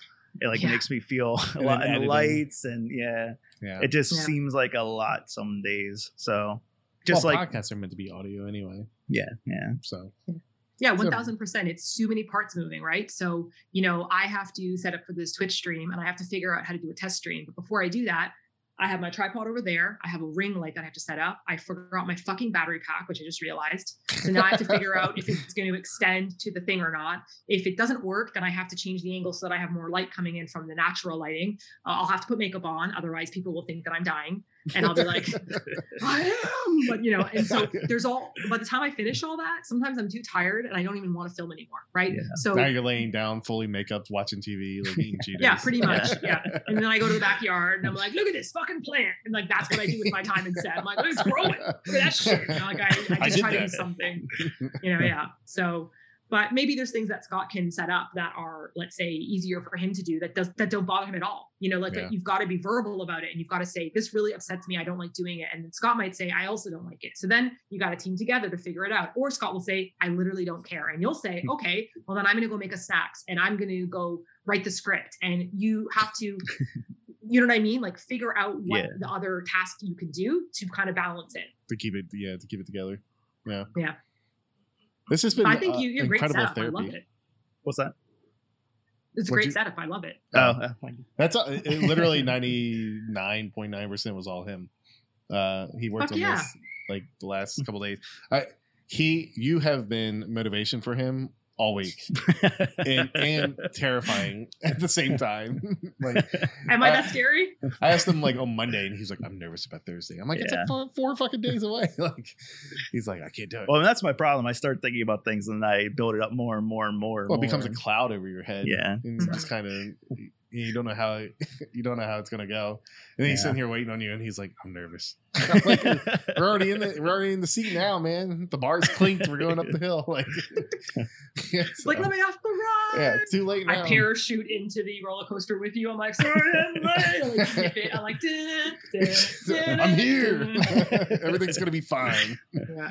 But I do find that self-talk is like super, I call it self-talk. And I think of it like, like this little monkey in my head with symbols. And it's like my brain, whenever I think of The Simpsons, when like it pans to Homer's exactly brain. what I was thinking of. Yeah. It's like, or like a hamster in a wheel that's like stops and like chews its leg, I realize that there's like 2 stages to be in. There's a stage where you're really nervous about something or like worried about something, which I absolutely still do. And I'll worry about things and I don't realize I'm worrying. So I'm wasting all my time and energy by discussing it with myself. And then I go, have I been talking to myself about things that I don't know the answers to? Like, you don't know how it's going to go. So I am wasting my time and energy. And once I realize I'm talking to myself, it's like you take a step back and you go, whoa, I'm me. I am not my fucking thoughts. Like, my thoughts exist, but that is not who I am. Right. So I try to do it as something where I go, I need to acknowledge that I am spiraling or talking about things that are upsetting. And then I need to step out of that and go, you have no power over me. Like David Bowie, you got to go full labyrinth, and for me, I find visualizations help. So I like to put things in balloons. This sounds silly, but I love balloons. And so in my head, if I am reliving something that I did that was embarrassing 6 months ago, and I'm like, why am I reliving this horror story just before I go to sleep? I will put it in a balloon and I will go, okay, bye-bye. And I just let it go and in my brain. And sometimes when I'm angry, I put things into chests. When I put the chest into a river, I put it into the river, I fire a bow and arrow at it, it sets on fire. And then I watch it go over the waterfall. And then I never think about that again. You give it like a Viking funeral, huh? Thank you. I told my mom, I'm like, it's a Viking funeral. She's like, what are you talking about? And I was like, she didn't know what I was very disappointed in her. So things like that I find really, really helpful, because the talk that we have in our heads that we tell ourselves is not the truth. Like sometimes they say things, but look at all the opinions you'll have. Like one day, just try to catch how many opinions you'll have about something. We're going to have this podcast, right? I mean, how many different versions did you think about? And how many of those were wrong? A lot. 95%. Yeah. You're like Doctor Strange. Like, I've seen 11,000. Oh, reality. 11,506,000. You don't understand. This is the one where she's a bitch. She has a whole contract of things we can't do. And she's pissed that we didn't get her water, even though she's like fucking Canada. It doesn't make sense. Yeah. So you have to remind yourself that. You have to say, well, wait a second. I spent all this time like worrying about these things and it was for nothing. And that was not something I should do again. So it's hard to do. Every single person does this. It's not just you. Like, it's normal. I'll be in the shower, especially having full arguments with my shampoo bottles. Like, I'll be in the shower and I'll be like, well, yeah. And if they said that, I'd say this, especially when I was in the YouTube comment day where people were leaving nasty comments. So I would read a comment and then I'd go in the shower and be like, my nose doesn't look like an eggplant. And I'd be like, fuck you. And I'd be like thinking about it. Like, but look at how I wasted my time. Yeah. That person's not thinking about me. They left a comment and they went on their life and they're ruining my day. They're not, I am. Yeah. I'm doing that. So eggplant comment goes in a balloon and I go, fucking see you later. It's crazy. Fucking like arrow it anyways. Wait until it's not above you.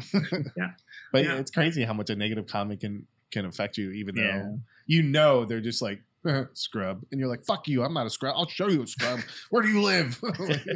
18 paragraphs later about life and they don't even respond. You don't even know what a scrub is. Yeah. And then they don't even like, you're like, what the fuck? Like, you see that a lot on TikTok nowadays too. Oh yeah. And the only reason I said I'm not doing TikTok is because there's just too many platforms that I do already, and so I won't be able to spread my time out properly. If I want to talk to my community, like the people who've been with me through ups and downs forever, then I need to focus on my Instagram communities, my Discord communities. I have things already established. Yeah, I mean, So and like TikTok, people can do their things nowadays. There's so many challenges, and like I'm not a good dancer. I can't do that shit. Like. Although that would be really funny if you just like did it and then pop something out. That would be. I do have a plan for the future. Secret plan for the future is that as soon as you get over a certain age, anytime you try to do anything, dance related, people think you're amazing. So once I get old enough and wrinkly enough, then I can do K-pop covers. Like then I can do dances. Like I can be like, and they're like, oh my god, check out that hippie grandma. She's doing it. She knows what's up. Exactly. It's like a whole nother career going on. You're like, you already have it set. You're like, I'm good from 60 to 80. I know what I'm doing. I've been talking about this with my friend Nick. She's from my Korean husband. She's still in Korea. And I've been talking to her about this for ages. I'm like, girl, when we get older, you know what's up. We're gonna form a Caucasian grandma band covers. The difference between successful people and then my wife and I, who were like, you know what, when we hit 80, we're just going to try every drug possible. we're gonna go test drive a Corvette. What's going on? Oh, we're just like we got stipulations and not stipulations, but we got kids and stuff, and we're worried about like trying acid and stuff. But we're like, you know what, we hit 80, we're trying every drug possible. We're going to test drive a Corvette. We're going to throw that bitch off a cliff. She's like planning her second career. We're like planning how to die. What is it? What's the movie where the I love you. Just whoever. That's kind of where our plans are the whole time. We're like, we think it'd be fun though, because it'd be like, your grandkids go to school and you're like, your pop-up died. How did he die? Oh, you got fucked up on a bunch of drugs and went off a cliff. I thought he was a straight arrow. He didn't even drink. Yeah, he's fucked up now. I want to say thank you so much for being not only our guest on our podcast, but our very first guest, which now Nate has to continue. Otherwise, you'll disappoint Martina here. Oh, no. Don't say that. She's like, I wasted 2 hours of my life or whatever it's been. So definitely it's not a waste at all. It's always delightful to talk to other people, because I know this might sound silly, but if you have a lot of subscribers and commenters, how many of those people do you think you actually talk to as people face to face? Yeah. It's been years of me being like, how many computers does my mom own? when she's like, good job, sweetie. Like, you're doing the best. And all the names are different handles, like Mom 1, Mom Bird 3. And I'm like, You see her doing email, like, how do you know how to do email all of a sudden? What the hell? And she's like got a TikTok account. She minimizes it. But so I think that, you know, of course I talk to a lot of people online. And for me, it is very helpful because I do find that my community is part of my Build a Ladder, right? Getting up in the morning and being like, I literally, this sounds horrible, but I'm like, I can never kill myself because I have so many people in my community that I interact with, and it would be so disappointing to them and it would be so devastating. So that's just like even another reason to keep going. So when I have a dark down day, I go, no, I can't do that to these people because they're the ones that will suffer. I'll be gone and I'll be like, see ya. And everyone else will be like upset and this sucks. And is this going to be me? So I said, no, you've at least got people now like around the world, and Nate's part of that community, and Scott, you're part of that community, and whatever other community you're part of, you've connected with these people. So I think of it as motivation to help me out as well. And since you guys are starting out with doing YouTube and podcasts and all that, not starting out, but you know what I mean? Community can build and community can help you, and you ignore the fucking dumb people. And the more haters you get, that means the more successful you are. It's like, it's literally like this. It's like the more money, more problems. So actually, I think the first time we ever got a dislike, I was like, yes, it was on me. It was on me in that damn K-pop video. That thing still gets a negative comment like once a month or something. You're like, bring it in. You should just like share it with the K-pop forum and bring in more money from the angry people. I told him, I was like, I really fucked up. I should just been on there and been like, fuck you, K-pop sucks or something like that. just to like stir the pot and see what would have happened. But I'm sure my name and like my face is like on like dartboards somewhere, like a bunch of they go through phases. So you were just their one focus for the day. Like they you know, they move on to other people all day long. It's the same thing. Like, you know. Yeah, they have a list of things to do.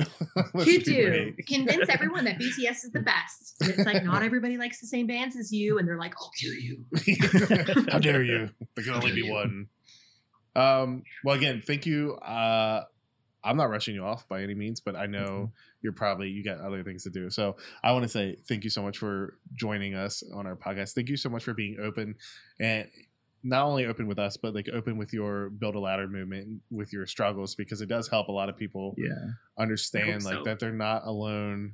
And not like everyone's at a different place. So whether you're worse off or you're better off, you're going through a different place, and you know that people are struggling. And so it's really cool to see somebody so successful and so personable and so like us, you know, be a part of that and be open to that. So, and thank you for starting that hashtag Build a Ladder, because I could never articulate. I'm just like telling Nate, like, just be happy about one thing, like that tiny thing over there. Be happy about it.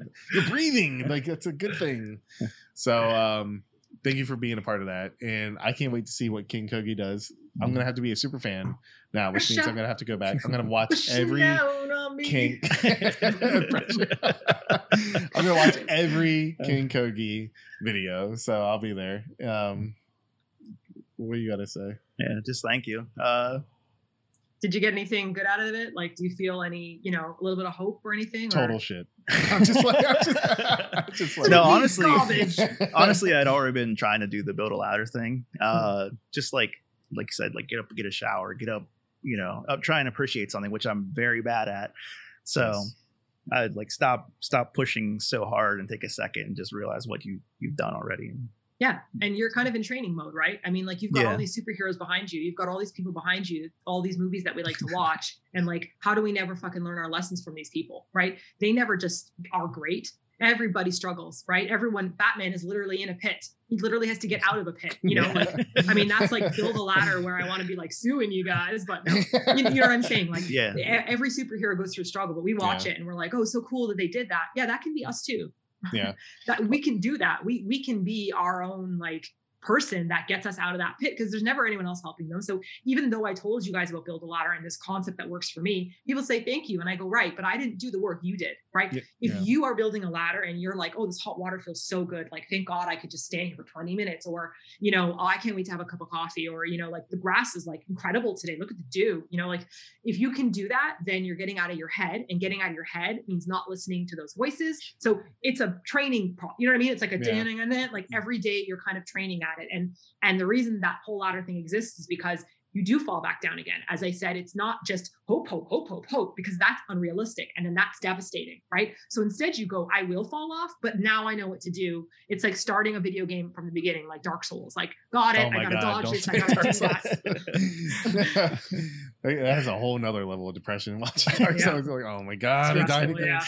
But yeah, so that's what I'm saying, is that I think that like if you know that you have to start things again, it can be frustrating. But if it's not Dark Souls level terrifying, like you go, okay, I got this. Like today I'm feeling down because of this, and you have to catch it. You have to say it. Like you have to say, oh, this is how I'm feeling, and what can I do? And so then you start becoming the superhero that you need. You know, not the superhero that the city wants, the one that deserves. I love that you bring up superheroes so much, because like one of my biggest like that is really cool moment is when they did that with Thor. When they don't say it, but when they have Thor go through PTSD, that is an amazing thing to see. And like he goes through not only mental changes but physical changes, changes, and you know, for the God of Thunder to look like he did, and everybody thought it was funny and everything, but that's also a real thing. That's what really happens, is like, you know, you fall off that wagon, you go down into the pit, and so and sometimes, you know, like he had to have some support to help him grow, but like you got to find a different perspective on life to be able to get out of that. And so that's I love we've got one life. You know, I think of myself like we got one life. We think it's so long. We suffer so much all the time. We think about like when we're in high school, like, fuck, this is never going to end. Or, you know, you're in a bad relationship or a good one or whatever. Like there's this feeling that it's never going to end. But then when things happen, like my dad passing away so abruptly, or you experiencing the military, or you being like, this day's good, this day's bad, it feels like it's just going on, right? Like forever. But really, our life is not that long. Like we are the humans in the world of the elves and Lord of the Rings. They're like, they're not fucking worth it. We're like, we're off to the woods. Like, see ya. Our lives are pretty short. So we basically spend the first 15 years being fucking idiots that don't know shit. Like the first 7 years, we're just shitting in our pants and stuff. Like we think we know stuff, but we don't. And then if we go to school, we're not actually in the world yet. We're in like this comfortable little bubble that we don't realize, but we're suffering. Then we get out of that and we're like, now I'm in the real world. And then it sucks. And so you're like, what the fuck? So, but you're already here. Like I'm 38, right? So I'm 38 and I only have how much of my life left? Like 100? Maybe I'll live to 100, but 80 to 100, I'll be old. 60 to 70, I'll start be feeling more achy. 40 to 50, that's like probably the last of my youth. So I say to myself, I'm not going to fucking sit around here and let this illness ruin my life. It's my life. Like, so that's the kind of pep talk you need to have to yourself. Like fucking the new Spider-Man where he's all crushed in a puddle and he's like, he's like, I can do it. Like we got to be that part where Thor snaps out of it, or he like forgives himself when he meets his mom, you know, and like all this kind of stuff. And then we got to be that hero. And that's exactly why I keep Wolverine here as well with his cute little cupcakes, because he pushes through. You know, his superpower isn't regeneration to me. His superpower is getting through chronic pain. His superpower is facing that and dealing with it and coming through anyways, like to do the right thing, to protect the right people. So I'm like, I gotta keep this in mind. You know, I find that he represents you in a different light because he's like semi-immortal. So he's gone through so much, and that has to feel, you know, like they show him getting bored with war and stuff like that. Like, you know, it's the same thing over and over, and like he yet somehow finds a way to push through and to still care not only about, you know, living, but him, like people around him and stuff. Like after losing so much, you kind of like, you think like, well, everyone's gonna die anyway, like what's the point? But you know, he pushes through 400 or 500 years old, and he's still like, protecting the youth. Protecting the like youth, he doesn't want them to go to military, like in, you know, all the comic lines, and fucking Cyclops is like, we need to prepare them, and I'm like, I always knew Cyclops was a douche. So, you know, hate him. That's where I don't know what it is. I just hate Cyclops. I think that's where like a lot of his depression comes from, is, you know, because he does feel that loneliness from, it doesn't matter who he knows or whatever, he's going to end up being lonely anyway. Yeah, but he still chooses to do something that is good in the world, and like that's how I want to go out. Yeah, and he still lets people in, which is important. So yes, exactly, and that's why I'm glad you guys have each other as well, because you are experiencing awful, sad things, but you're also explaining it to each other and not keeping it in, because that can be really detrimental to just like keep it inside, you know. And you want each other to be better. Like you don't want your friend to be sad, and you don't want your friend to be sad. So I try to just think about, you know, I don't want, other people don't want me to be sad. I'm not going to be fake happy, but at the same time, like I'm not thinking about my other worries right now. I'm here with you guys. I feel like we could be at a bar right now. We could have a pint right now. Like this is just like a fun conversation. And this is the moment I'm in. I'm not thinking about the future because a meteorite might fucking hit us and we all die, and I wasted my time worrying. So or a rocket. Yeah, I knew you were going to say about the rocket. Have you heard about that? No. There's a Chinese booster that ended up in low orbit, and so now it's orbiting around the Earth at 90 minutes per rotation, and it can land. Now? Yeah, it's going to land sometime. I think you're out of the zone. You might be right on the edge.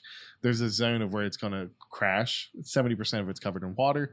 30% of it's covered in land. A lot of it's covered in people. What are the I know, right? And I'm like, we live in Florida. Of course it's going to be fucking Florida. Florida has the weirdest shit happen to it because we are the weirdest fucking people. Yeah, but it won't change. There'll be no difference. They're going to go there and be like, yeah. Yeah, they won't even give a fuck. They'll be like, that blew away my neighbor. That gator went right out of the water and landed on my neighbor's roof. It was crazy. It is so insane down here. We had somebody throw a gator through a Wendy's drive-through window because they were mad. They went and found a gator, picked him up, and threw him through the window. Wow. Special people. That's sad. It's sad that I don't remember that whenever it's like so common. Yeah, it's so common. You're just like Florida man, whatever. Happens again. Yeah. Well, anyhow, I'm going to keep talking your ears off. No, yeah, I really am enjoying this, honestly, but I have to grocery shop and I can't sit for this long, so that's the only thing. But no, please, I saw, So thank you so much for attending, being part of our podcast. We would love to have you on again. Sometime whenever you're ready. Maybe we can do like a D&D session or something. Cool. That'd be fun, right? We'll make it quicker than this. Die. I'm so excited. I'm usually an elf. I'm like a dark elf. I don't know why. This would be great. This would be awesome. Maybe that's what we can do. We'll set up a D&D session or something. That'd be fun. Gotta make a new character. But yeah, please keep in touch because I would absolutely love to do another podcast with you guys. But I'm not going to be podcast number 2 because you're going to do podcast number 2 and then you're going to do podcast number 3. And then I don't mean I'm not going to. I'm saying I'm going to make you guys be like. Yeah, we're not going to be like, hey, you're a regular. Like, she's on every day from 2 to 4. But again, thank you so much for being on. I was going to say for having us. I'm already my show, everybody. Yeah. Thank you so much for being on and being a part of this. And I don't know. It's been a pleasure meeting you. It's super pleasure. That's wonderful. Thanks, guys. It's been lovely to meet you guys too. I'm with my fellow nerds in a way, which makes us not nerds at all. If you're with the nerds, you are the normal. You're the normal. So yeah. All right. Well, take care, and we'll talk later. Okay, very nice to meet you guys again. Thanks for having me on. There you go. Oh, yeah. We're doing tiny. Hey, look, you got 4 hearts. Everybody. You got 4 hearts because your glasses. Oh, yeah, your glasses? Yeah, there you go. You do it. There you go. Look at that. And the middle finger. Perfect. Starting a new trend. I have a really good middle finger from EDS. You too. Look at that thing. Look at that. Illegal. That it feels offensive. Like you doing extra on it. Straight offensive. Like, and that's how we ended it. We're like, see you guys later. This is how we're gonna end every podcast like this. All right. Take care, Martina. Bye. Bye, guys. Bye.